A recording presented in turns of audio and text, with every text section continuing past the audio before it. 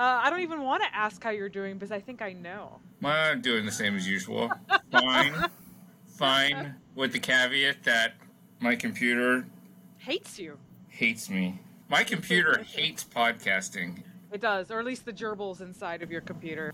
Not enough. What is it? Chow? Is it like gerbil chow? Is that what they eat? I Kibble. don't know. Kibble? Yeah, you need an upgrade. Upgrade to maybe the high protein version. Get those wheels cranking a little bit faster. Anyway, we're going to dive right in. Both Chris and I are super excited today to have Dr. Rich Berbiescus on the show. He is a professor of anthropology, ecology, and evolutionary biology over at Yale, and his research involves the evolutionary biology and endocrinology of human and comparative life histories, reproduction, aging, and metabolism. He has conducted fieldwork in a lot of places, including Paraguay among the Ache, as well as populations in Venezuela, Japan, and Ecuador, and the United States. And he has been collaborating on the Shuar Health and Life History Project, and we've had a number of Shuar folks on this show already, so that is something that our regular listeners will be extremely familiar with at this point. And he has a large body of work that we could talk about and probably do an entire season of nothing but Rick's work. But fortunately, he wrote some books, so fortunately. And the one that we're going to focus on today is called How Men Age: What Evolution Reveals About Male Health and Mortality. And this came out in 2016 and was the winner of the W.W. Howells Prize for Best Book in Biological Anthropology by the American Anthropological Association. Rick, thank you so much for being on the show. Thank you for having me. I'm so happy to see both of you. I'm glad both of you are well. As people, we're doing better than Chris's computer, but that's a low bar, honestly. It is a low bar. I don't have great tech. We started podcasting on a Dream and a iPad, and we still have the Dream, and the iPad's broken, and But anyway, how are you? I'm doing well. Love the podcast. You guys are doing great work, and yeah, so I'm here and. Just warn you, I have my cat Benny here. He's my study buddy, and occasionally he butts in. Literally, so if he butts in. It's like the cat butt on display because my cats have done that many times on this podcast. We have cat butt. What's the word? Guest appearances frequently. If I start to talk, and I kind of go like this, it's because he's putting his claws into some part of my body, and he wants attention. So anyway. Don't want to sound overly excited, even though I am excited to be here and happy to be here. There's something about cats that defy physics, that they are somehow able to instantaneously gain mass and density once they get into your lap. And I don't think that has been studied properly at this point. I agree. Totally agree.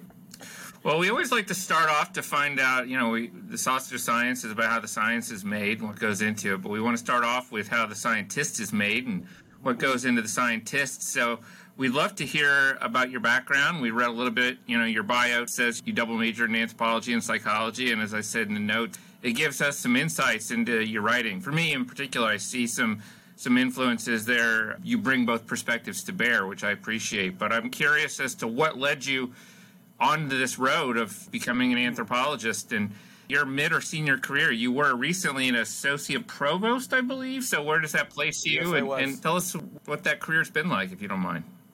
That's a lot to cover. Start with the cooling of the Earth. Well, originally, and then the Earth cooled, and then Pangea broke up, and then I popped up as someone after that.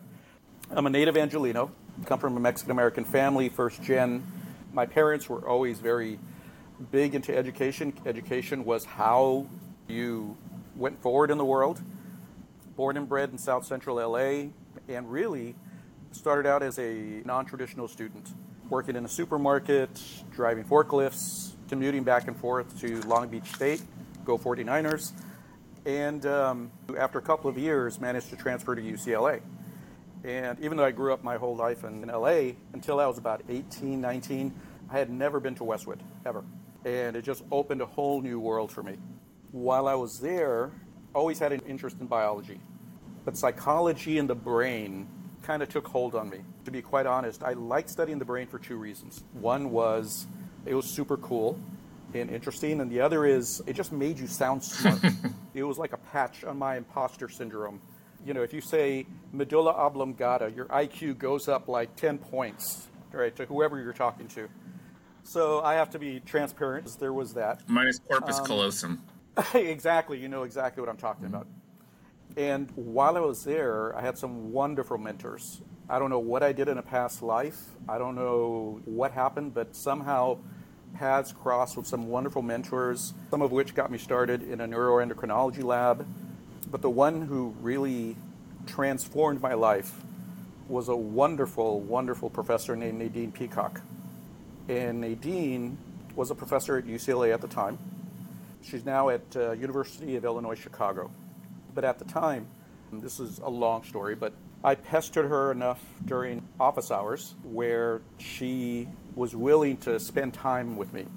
Now, let me back up a little bit. When I took her course, she taught a course called something like Human Behavior and Evolution.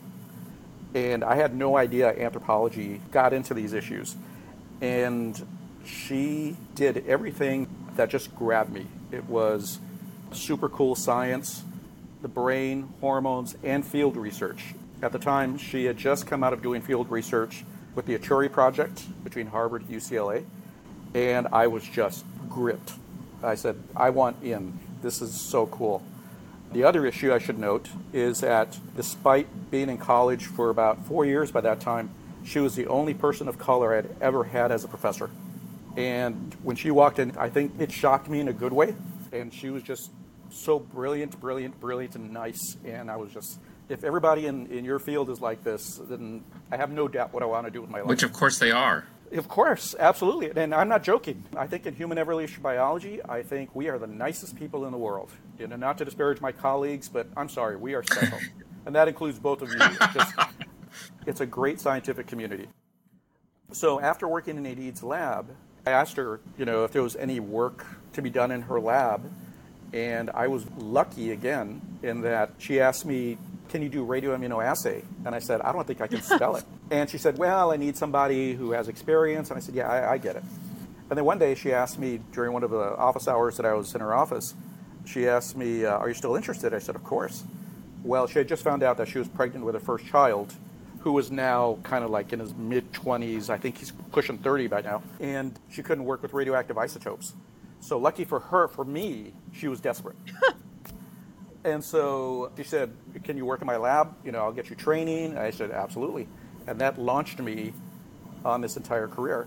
After that, went to Harvard and worked with Peter Ellison, who, again, I don't know what I did in a past life, but I kept stumbling into the arms of these really fantastic people.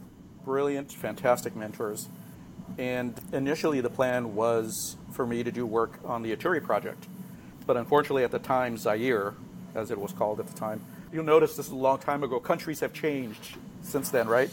It became untenable to work there because of the political situation and unfortunately because of the Civil War at the time. And so I was in search of a new project. Peter happened to run into Kim Hill at a meeting and said, I've got this guy, he's willing to get in the mud and try and do research, will you tolerate him? Fortunately for me, Kim said, yeah, sure. And so that's why I got started off my thesis project. That's my field research. And in terms of studying men, I didn't start thinking, oh my God, I'm going to study the life history of males. That's not how it started. I remember walking into Peter's office one day to ask him some question about female reproductive ecology, and he was telling me all the wonderful research he had done, and it was just mind-blowing and amazing. And just very casually I said, well, what about the men? And he kind of went, And it wasn't that he wasn't interested, it was just there weren't that many people sort of engaged with that. People like Ben Campbell, who's now at University of Wisconsin-Milwaukee, he had done some amazing initial work, and I thought, well, there seems to be a lot of room to run there. Initially, Peter was, he was saying, well, I don't know what you're going to find because all the research shows that men aren't as responsive to energetic constraints as women are in terms of fertility and reproductive function. And when I did my own lit search, of course, he was right. So I said, well, let's look at testosterone. That seems sort of an easy thing to do. We measure it all the time in the lab. So I'll just go down to the Ache, look at their testosterone levels and see what I find. And lo and behold, what was found was that there's a lot of variation in testosterone levels. And we knew that in American and European clinical studies, tenfold range of variation. But this was kind of not the first time, but it was one of the few times, because there had been some other work with the clone about 5-6 years earlier showing that foragers were sort of on the lower end of the range of variation. But the big question is why? if you were to show these values to a clinical endocrinologist, they might say that, there's something pathological going on here. But they seemed perfectly fine. They were having children. There wasn't anything that pointed to sort of this widespread pathology. So I kind of thought, well, maybe there's something going on in terms of some response to ecological challenges. And so later on, about midpoint of my thesis, I had one of the few aha moments in my life. And it came from mopping the floor of my kitchen. At that time, my wife was working, and before she left the house to go off to work, she said, "Can you do something around here? Can you at least mop the kitchen floor and put down the computer?" And I said, yeah, sure. So as I'm mopping the kitchen floor, as we do during our thesis, it's always in the back burner. It's always churning, right? It's always got that microprocessor doing the processing back here. And as I'm mopping the kitchen floor, my arms start to get sore, and I'm starting to feel a little bit soreness. And I started thinking, well, what else does testosterone do? Because I was sort of stuck on fertility. And then I started to realize, well, wait a minute. Testosterone is really involved with anabolic functions and muscle. I wonder if that's important. And so finished mopping the floor and started doing some research. And lo and behold, testosterone, in many ways, is the way I see it, is more of a metabolic hormone than it is a sex hormone. Because if you give a male some dose of testosterone, it's very unlikely that you'll see him become hypersexual or hyper-aggressive. But according to the literature, you would see a very acute and significant increase in their basal metabolic rate. And coming from the mindset of energetics and life history theory, I thought, I think I'm onto something here. And I just sort of ran with that in terms of thinking about how perhaps testosterone and the regulation of testosterone is an adaptive mechanism for managing the energetic costs of reproductive effort in males. And if you look at the literature in non-human animal models in lizards and deer and other vertebrates, fish, birds, everything points in that direction. And so I thought, well, if every other organism is sort of responding in this way, then it's likely that we are too. And I have to interject this too, is that I thought this seems too simple. Or I wonder if anybody else had thought about this. And so I did a really, really deep dive into the literature, and lo and behold, and this is a lesson to young researchers out there, because I've seen this a few times where someone says, aha, I found something. Well, you really should sort of look carefully. And lo and behold, I think it was the 1957 issue, one of the issues, of the Egyptian Journal of Clinical Endocrinology, or something like that. And this researcher had basically done and come to the same conclusion that I did, based on metabolic rates and urinary measurements of testosterone. So I thought, well, this is science, I should replicate it, with all due respect. But at the same time, there really wasn't much since then. So I kind of based my foundation of my career on how endocrine mechanisms, whether it's testosterone or leptin or whatever, are sort of engaged with the management of life history trade-offs, whether or not it's with muscle growth or anabolism or aging. That's what sort of pushed me off the dock and set me off on this journey. And basically everything that I've done since then, I've had a few little forays in other areas, but everything since then has sort of been built on that foundation, looking at life history trade-offs and how do we quantify them and how do we test them, because like I tell my graduate students, just because it makes sense doesn't make it true. And then I started getting into aging because I noticed my beard starting to change colors, and I thought, well, that's a missing piece. And again, there wasn't a whole lot out there in terms of an evolutionary perspective. And so that kind of nudged me in another direction. So I very much appreciate you mentioning the variation in testosterone. I'm teaching anthropology of sports this semester, and we talk a good deal about testosterone and a lot of the myths and misconceptions around it. And one thing that always kind of blows students' minds is that there is this surprisingly wide range of variation in normal functioning levels of testosterone, because everyone has this idea that you have to be within this range or you won't have kids or you won't build muscle and you'll be terrible at every single sport you try, which, all of this right. BS that just gets lumped in with testosterone. Yep. But yeah, we will of course want to focus on the book and the aging, but I wanted to put that out there because I appreciate it, and it's the kind of thing that I like talking about with my students. You start your book with this really relatable and touching story about your father. And it hit me because my father is now knocking on the door of 70. And I've been seeing, these changes in behavior, changes in how he moves and activity levels, what he's eating, all of these things. And so that hit me like a ton of bricks because I'm watching that happen, basically as we speak now.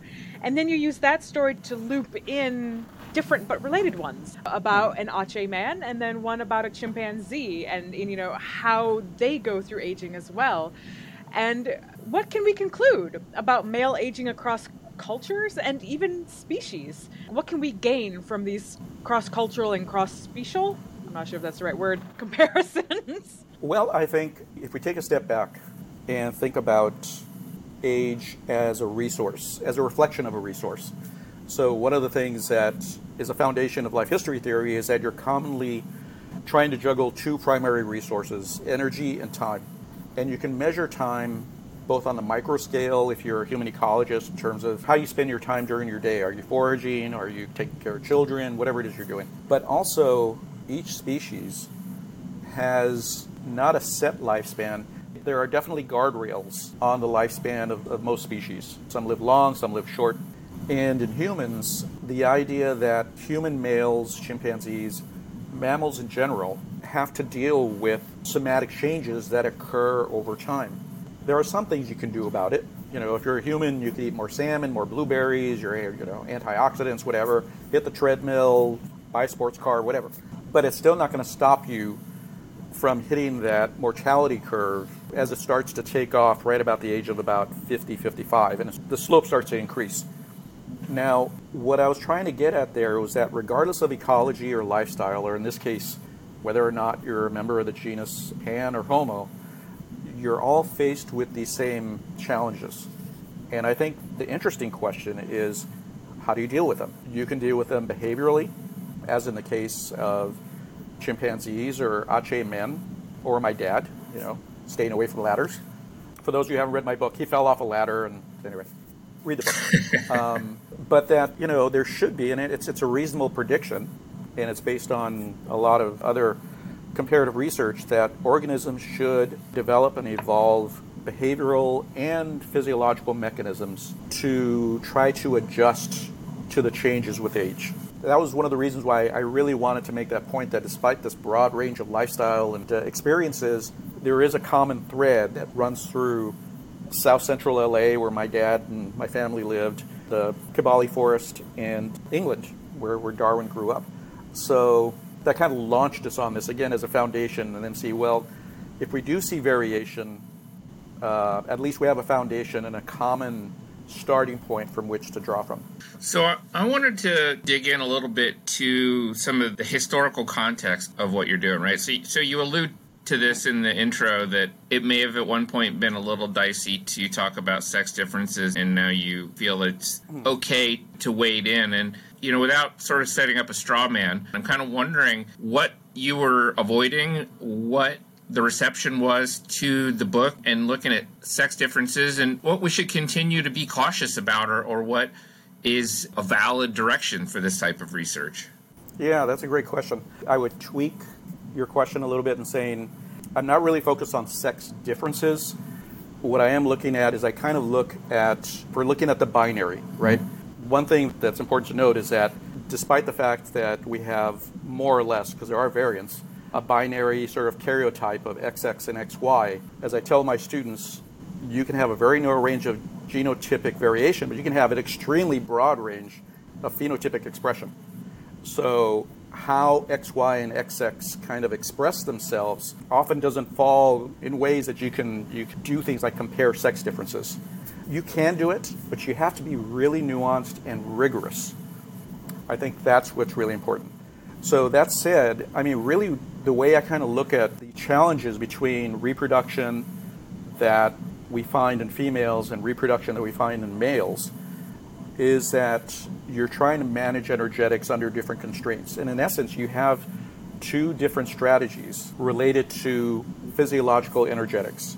I think in the past, there was a very simplistic notion of, for example, Man the Hunter, the book that came out back in the late 50s, early 60s, because it was based on assumptions of things that make sense. But as we know, just because it makes sense doesn't make it true. I think what it was, and I'm pretty confident in this, that, a lot of early research was based on very explicit and implicit racist and sexist notions of how humans are and how they evolved. And aside from all the social baggage and injustices that came from that, it just produces, I don't want to say bad science, and some of it's bad science, some of it's really bad science, but I think a lot of it was misinformed science. Because I still see it today where people kind of read something from 10 years ago and accept it as true, and I say, well, have you read the primary literature on that? Well, no. Well, you really should, because now you are misinformed. And I think a lot of research based on aspects of male and female life histories were based on some very misplaced assumptions. And what I tried to do was say, okay, let's just start again, right? As a DIY person at home who destroys a lot of things, I always say, before you start painting, you got to prep and prime and patch. You got to do the grunt work first, the stuff that's not fun. And in looking at just the basic energetics, that's what I was trying to do. But let's set aside Man the Hunter, and let's set aside the arrows and the spears and the sort of romantic notions of hunter-gatherer life. Let's start with some facts. And this is what I was sort of alluding to, that there's a new generation of researchers. It sounds like we saved the world. We didn't.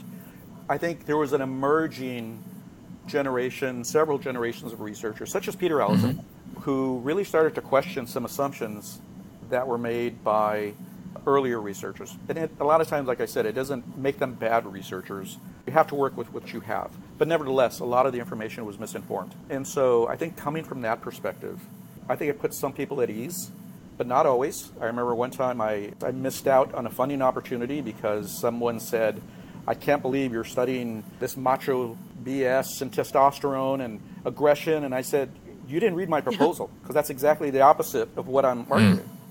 But they already came in with these assumptions. And I think trying to step back from that and say, before we get into something as complex as behavior and the brain, and there's some really cool research that goes on with that, I'm a simple person. Let's back up a little bit and think about where the calories are going. What is actually going on in terms of these easily defined variables like calories, like age, like mortality, things we can all agree upon. If you want to start talking about aggression and libido, that's wonderful, that's great. That's outside my pay grade. If you want to delve into that, bless you, because that is so damn complicated. But maybe future researchers can kind of use some of my research and the research of others to say, okay, well, we can account for a lot of the variation in something like testosterone in terms of energetics and ecology, and the leftover stuff kind of is sort of left open to interpretation and to study. I mean, John Wingfield did that with the challenge hypothesis, right? A cool study where he kind of said, well, this much variation is accounted for by physiology. This much we don't know. And I thought that was a very cool perspective. And I think once people really start reading my proposals, as opposed to assuming what's actually in them, I think after we get out of the pool and dry ourselves off, we can actually sit down, have a cocktail, and have a nice conversation poolside. This is going to be one of these things that, Rick, your timing in this interview is so great for what I'm teaching, actually, in class right now. And I'm literally writing down some of your quotes to share with my students tomorrow morning. Awesome. Awesome. One, thank you. You've made my life easier without even, planning it. But two, there's a project I'm slowly working on getting off the ground that really does look at exactly what you're talking about as some of these early assumptions, that some of it's made on bad science and some of it in many ways is based off of observations of one population, which is then broadly applied to every population in all of human evolutionary history, which has always just made me stop and how can you do that when you look at humans today and you see how much variation there is in everything that we do and are? How can you take one population and say that's it? They are a model for human evolution, and therefore this is the basis for whatever sexist, racist trope that you want to perpetuate in society today. And so, one, thank you for that. And I think it's a really important thing that we are still grappling with today. And because, Man the Hunter still lives on. It's still very much present. And every time I teach fundamentals, like my intro bioanth course, that's the idea my students come into class with. That's how they view human evolution. So I want to bring it back to aging a little bit and talk about some of the, the gritty details. And one of those is oxidative stress. And this is something that I know my uncle listens to the show, and he is not a scientist. And so it's always good in my mind to break things down and what this means to, everybody in the public. If you could tell us a bit about what oxidative stress is and what that means for both reproduction and for aging. I think that would be really helpful and put a biological face on this aging thing for everybody. Sure. So, aging is a funny thing in that we all experience it, especially as we get older. It's hard to imagine getting older when you're 18, 19, and, things haven't started to fall apart yet. But actually quantifying aging and putting a number on it is tricky. I mean, you can talk about lifespan, but lifespan only gets you so far. You can talk about mortality curves, but, all these things are good demographic measures. But in terms of physiological measures, it's tough. It's not unreasonable to say, count the number of gray hairs on your head compared to 10 years ago. I mean, there are a lot of ways you sort of do this. One way you can do this is to look at a constant that everybody experiences that has a cost. And that one function, there are many, but one function is simply breathing. We are aerobic organisms. In order to survive, we incorporate oxygen into our metabolism, sort of the furnace or engine. Apologies to Herman Ponzer, I'm going to be simplistic here. But, it goes into the engine, and just like an engine, you need fuel and oxygen and sort of a spark. And it creates heat, and it creates energy, and allows you to do this. I'm kind of waving my hands, or whatever it is you're doing during the day. But the other thing it creates are toxic byproducts. And that's a really interesting example of how during evolution you are faced with constraints. And one constraint is just it's a constraint on the evolution of metabolism that these toxic byproducts are made. In the same way that you start your car, stuff comes out the tailpipe. And you don't want to put your lips on the tailpipe. It will make you really bad, make you very sick. But oxidative stress is the same way. It's the stuff that comes out of the tailpipe. Now your car deals with it by sort of expelling it out into the air. We don't have a tailpipe, at least not a tailpipe that works in that way. We have mechanisms to kind of clear the toxins out of our body. But before we clear those toxins out of our body, they're doing damage, right? And so oxidative stress results from the byproducts of incorporating oxygen, and those byproducts damage tissues, they damage cells, and they damage DNA. And one interesting way of sort of looking at this, I show this to my class, is that you can actually increase your oxidative stress in many ways. One is to smoke. Right? If you're a smoker, you are creating more oxidative stress, and there are these really interesting pictures of these chimeras where you look at twins, and one's a smoker and the other's not a smoker, and the wrinkles and the things that you're associated with looking older, that's oxidative stress, because that oxidative stress inhibits your ability to repair cells, repair tissue, and so you're left with those micro damages that accumulate and make you look more and more old as you age. So for your uncle, I would just say it's the stuff that comes out of the tailpipe. But luckily for us, we do have mechanisms to address those toxic byproducts, but they're not 100% efficient. And our hypothesis was that the more you engage in oxidative metabolism, the more oxidative stress you will create. Sort of like stepping on the accelerator of your car, you rev up the engine and more stuff comes out of the tailpipe. If you increase your metabolism, like if you are pregnant, then you are creating more toxic byproducts, and you got to do something about that. And sort of getting off men for a second, what we found in another study was that women who are energetically stressed exhibit a positive association between the number of pregnancies they had premenopausally with postmenopausal measures of oxidative stress. And it was one of the first times that it was actually quantified and actually evidenced the trade-off that you would predict between reproductive effort and aging, because it's the oxidative stress that contributes to how fast you age. So let me play devil's advocate a little bit here just to tease out the next Please. question. My grandmother lived to 100, and she had 6 or 7 kids, all of whom except my mother died before her. So pretty high stress level from a variety of directions. And I had it in my head, I hope I have her genes. I want to live to 100. From reading your book, your partner, we all have opposite sex partners. My partner and I are same age, similar interest. Kara, I've met her partner, same thing. And from reading your book, your partner and you have similar interests, same age. But Rick, you, I, and Kara's husband are statistically likely to die younger than our partners. And I wonder why, my grandmother with all her stress living longer than maybe I will. Those are great questions. So, I've had many people come up to me and say, well, my grandmother lived to 100 and, she had 10 kids and whatever. And my response is twofold to that. One is, on every regression, there's a residual. And someone's got to be a residual. So your grandmother sounded like an awesome residual. I'm sure she's never been called that. I hope she takes it as a compliment. But your grandmother is an awesome residual. She would look at you with complete mystification. But all kidding aside, the one thing that we also found, and this is without knowing where your grandmother grew up or her circumstances, lifestyle, is that we repeated this study in another population, an American population that was not energetically restricted. And we found no effect. This is in line with what you'd expect in life history theory in terms of, in order to see a trade-off, a key resource has to be limited. If the resource is not limited, then you can afford to do both, right? It's sort of like the silly example that I give with Zuckerberg or Bill Gates or something like that, where if you see them with a fancy car, you say, well, they must live in a small, humble home. Well, of course they don't. They can afford an expensive home and a nice car, right? It's only some schmuck like me that if I have some severe midlife crisis and buy a $200,000 Ferrari, I'll end up in a very humble housing situation. So the trade-off, there has to be limitations to the resource. So with the American population, we didn't find an effect. And this is actually something that was written about by my good friend and collaborator, Grażyna Jaświęcka, because this type of research has been going on for quite a while. There's all sorts of arguments. Well, I didn't find this. Well, I did, and on and on and on.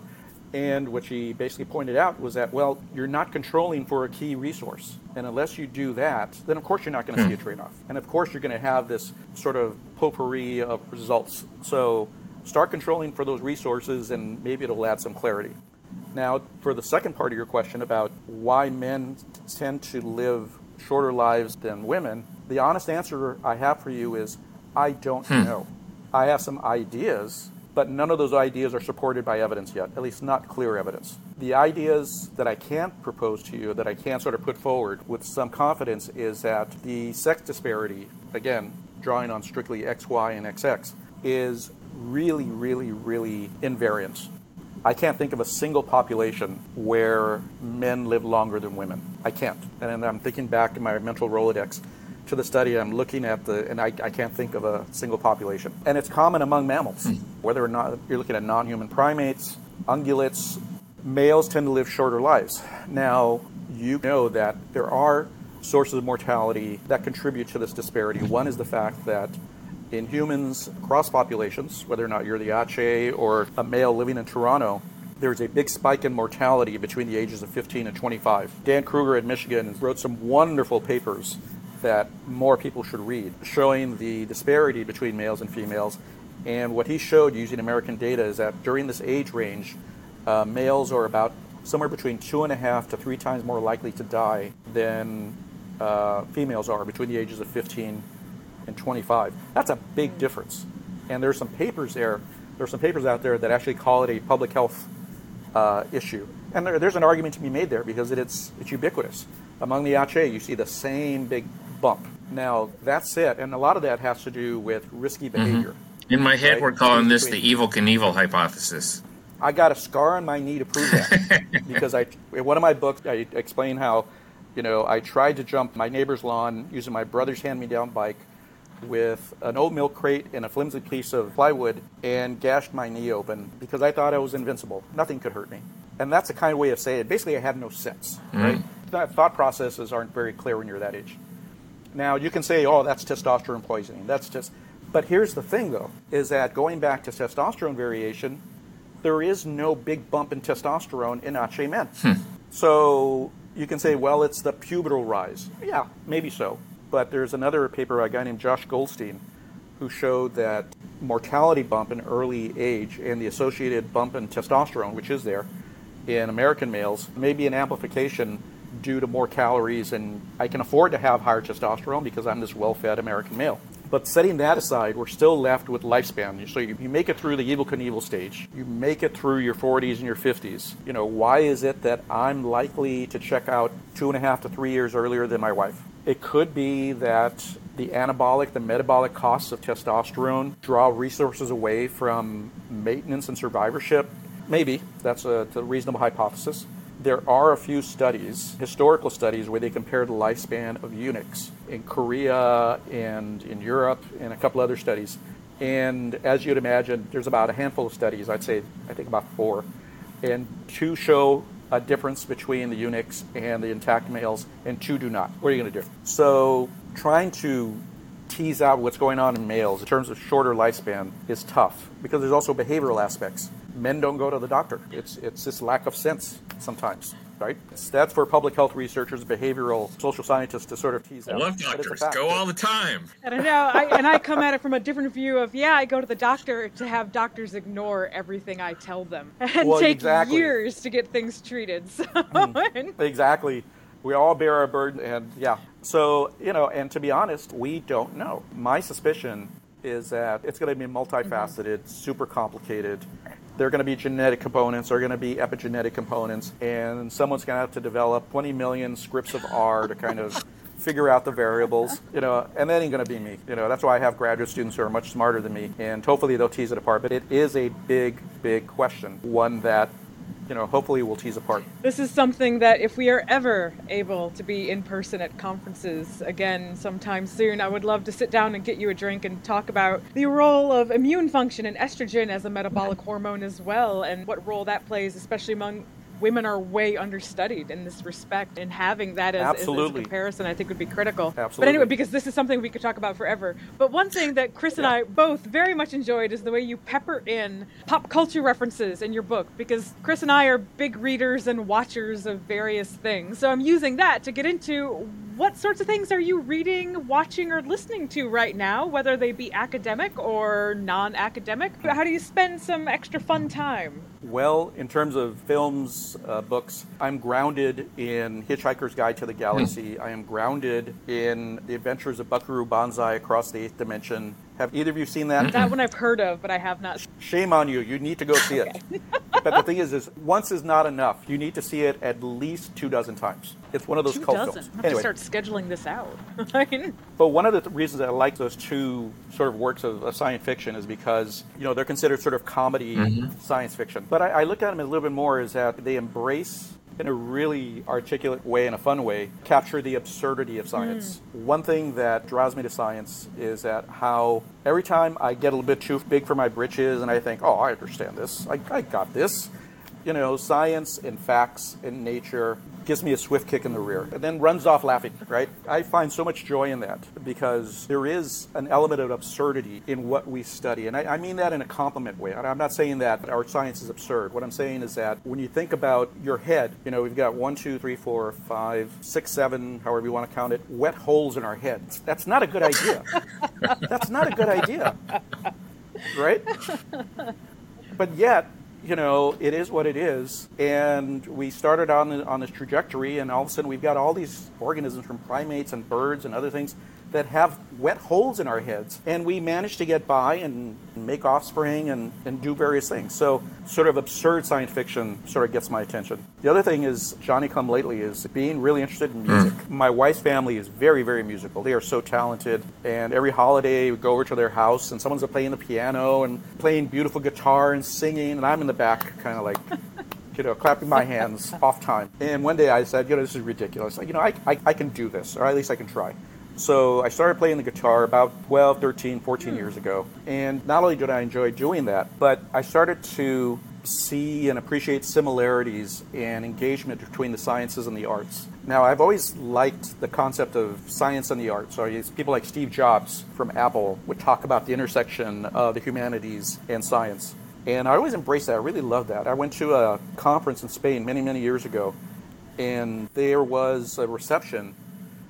And you have to bear in mind, this reception was in the dungeon of this Spanish castle, and they were playing whale music in the background. This sounds like the most amazing experience. I know, as they liquored us up, and and we're amazing hosts. But in addition to being in that setting with the whale songs going off, there was a parallel art show where they were taking micrographs from fossil finds, Australopithecines and everything, And it was part of an art exhibit. And these micrographs were amazing. And the fact that you're looking at the cross-section of some find from Sterkfontein or something, it was information overload. Yeah. It was one of the, on my deathbed, if someone says, what is your most, memories, that's one of the things that will probably spill out of my mouth. And so I think arts and science really need to be engaged, which is why I'm an anthropologist. I'm surrounded by wonderfully talented and amazing researchers who do very creative things. I think science can be very creative too, but this is creative in a different way. And in some ways, like for example, talk about perfect timing, Kara. So tomorrow I'm giving a lecture to my class on basic endocrinology.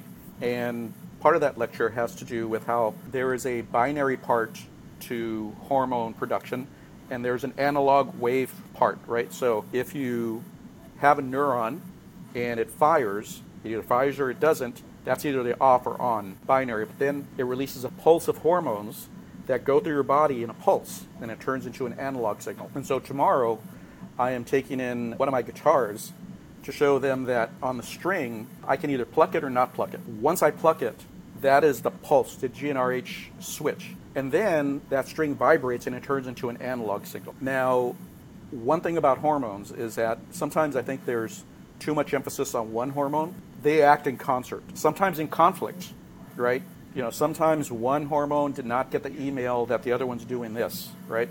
And so it's messy. But sometimes they do act in concert. Sometimes they have to. And so that's where you get a chord. So if you strike these three strings at the right time, you may get some function that actually makes sense and is productive. So in ways like that, I think you can sort of meld the two, because I think science without art is just very boring. And I think sometimes art without engagement with science, they're missing out on the cool part of the absurdity of science, as I said earlier. So yeah, those are the things I'm kind of into these days. As someone who's been learning guitar for the last year during the pandemic, I love that, and I may have snuck in a metaphor of learning to play sitting by the dock of the bay in the book I just wrote, trying to understand chord changes and stop thinking about them as something that you do to actually get better.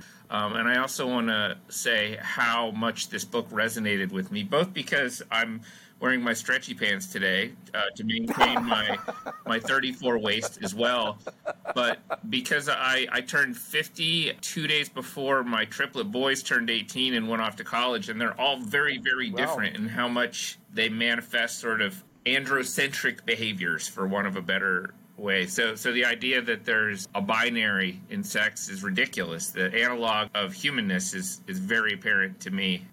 I've spent their whole lives in grad school and then in my career watching them and sort of thinking about these problems and now feeling myself as well. So, Rick, it's been a pleasure.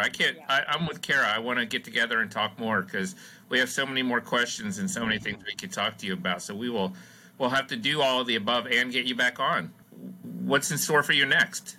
Oh, goodness. Well, you mentioned earlier that I had an administrative position a couple years ago, and it was a provostial position that kind of engaged with faculty diversity, and I still believe very strongly in that there's still a lot of implicit and explicit racism and sexism and marginalization of a lot of people who not only deserve to be given a chance in academia, but actually have so much to contribute, and we miss out on that.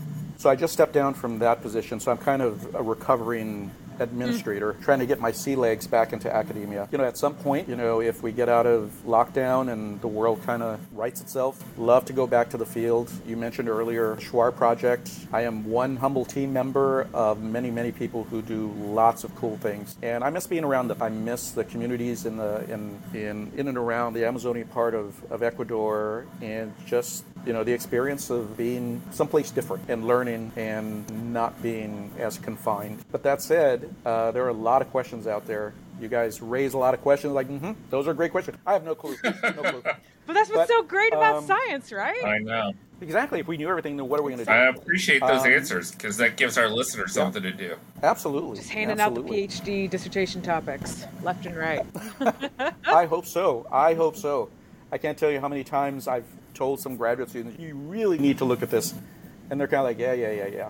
And lo and behold, 15 years later, they would come back and say, I should have studied that. I said, Rick, again, it's been an absolute delight, and I don't think there's ever enough time, and I really hope that we can do this again and maybe in person at some point. Thank you so much for taking the time to chat with us today. Thank you. You guys are doing awesome work. Thank Keep you. it up.